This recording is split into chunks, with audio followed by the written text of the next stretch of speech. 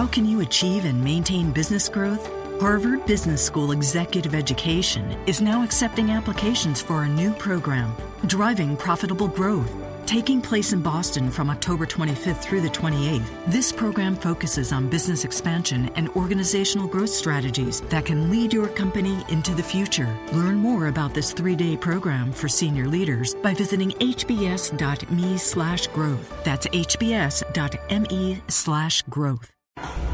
In a loud, raucous arena that had nobody in it, it's Postcast from the Pepsi Center. Jazz fall 103-93 to the Denver Nuggets. David Locke along with Ron Boone here on Locked On Jazz, part of the Locked On Podcast Network. Boy, I don't know really how much there is to say about this one, Ron. The Jazz made a valiant effort late, but we were calling this game in the second quarter, and I think the Jazz were up 5, maybe up 3. And I said on the broadcast, wow, they got no juice, no bounce. They're going to be down 10 pretty soon. And sure enough, they were. And it just was abundantly clear this team didn't have any energy tonight. Well, after that point, the Denver Nuggets seemed to go on a run. They ended up going 9 for 15 for the rest of that quarter and shooting 60%, whereas the Jazz went the opposite direction, making 7 of 22 shots for a measly 32%. I wonder if there's a level where the intricacy of our offense, which has been very good all year, 10th in the league overall, ends up leading to nights like tonight to happen. We've got to be sharp with our cuts, sharp with our passes, good with our picks. And so if you're lacking a collective energy, the offense stagnates maybe more, though, than some other teams who run simpler stuff.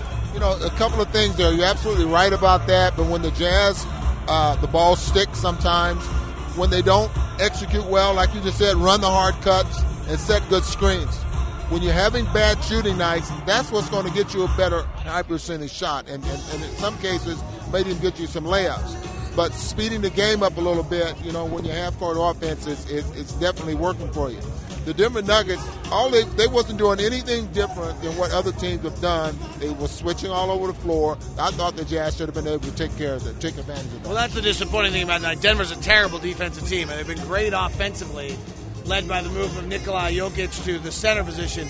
But they are a terrible defensive team. 30th in the league over the last 10 games. It's only 30 teams, and the Jazz just couldn't take advantage of that. Tonight, that I'm assuming is Jazz doing, not Denver suddenly becoming a defensive team. I believe that. I mean, I don't think the Denver Nuggets offense, their defense was anything the Jazz have not seen. It was just the offense. I mean, it seemed to be a lot slower than what the Jazz have played. The ball was sticking, and mostly jump shots. And, you know, I don't care who you are, unless you're having one of those great nights shooting the basketball, you're not going to win without getting layups or getting some points in the paint. Last 2 nights, the Jazz have not shot the three well. They were 5 of 21 last night. They were 7 of 22 tonight. George Hill, the Jazz made a valiant effort. They started the fourth quarter down 13. They fought their way back, and then they had 2 moments of the game that really swung the game a little bit. They were down 6 with 3:16 left, and Denver had a mammoth defensive breakdown that led George Hill wide open for 3 that would have made it a 3-point game at 92-89 with 3:16 left, and he missed it.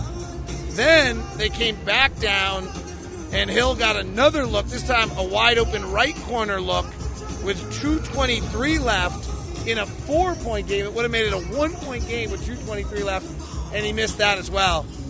You know, it's a make-or-miss league. George has been shooting brilliantly all year. But that's the sequence, and then Nelson came back and hit a 21-footer the other way and kind of ended the night.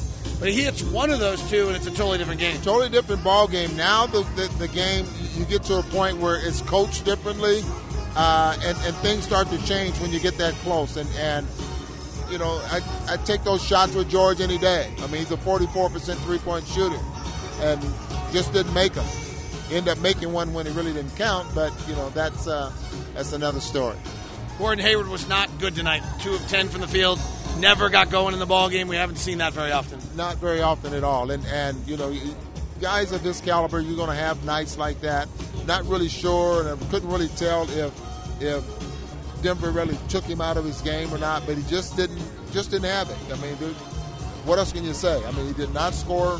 He only 2 for 10, and 10 shots is not enough for a guy like Gordon, but that's all he came out with. 2 good news moments. Third quarter by Derek Favors. He had 16 points in the third. He absolutely schooled Nikola Jokic. He looked like Derek. At halftime, I said to you, gosh, you look at my notes on Favors, and you have these nights where he's just mammoth against Cousins and Davis, and he seems so far away from having one of those nights. We finally saw a flash of him being a dominant player there for a little while. Well, that mid-range jump shot, I think, is very, very important. And during that stretch, David, he was playing the center position, and he was a couple of times being able to score with his back to the basket. But that little mid-range jump shot that he worked so hard on last year, it came back tonight. It's an interesting point you kind of make there indirectly, is that as Rudy is the center, Nikola Jokic is a terrible defensive player. And when Rudy's the center, you're not able to take advantage of it.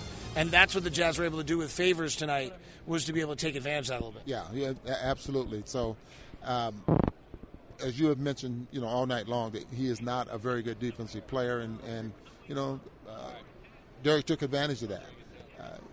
What else can you say? The Jazz got beat tonight. I don't think the Jazz got beat.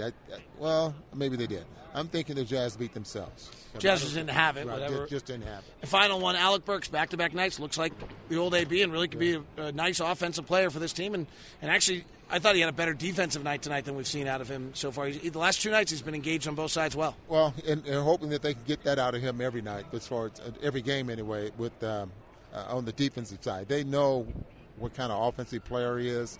I'm thinking that, he's going to be that impact player that can come in as a threat to have a big night. But I was also thinking, today when I was prepping for the ball game, that if there's any player on this team that can maybe speed the Jazz up from time to time, it would be him. We'll have to wait and see what happens. Dante Exum did not play tonight. We were not told that before the game. I would assume at this point it was due to back-to-backs and a rest on that knee, but I do not know that for a fact. Shelvin Mack and Neto got some of that time. Jazz lose tonight, 103-93. That's the final.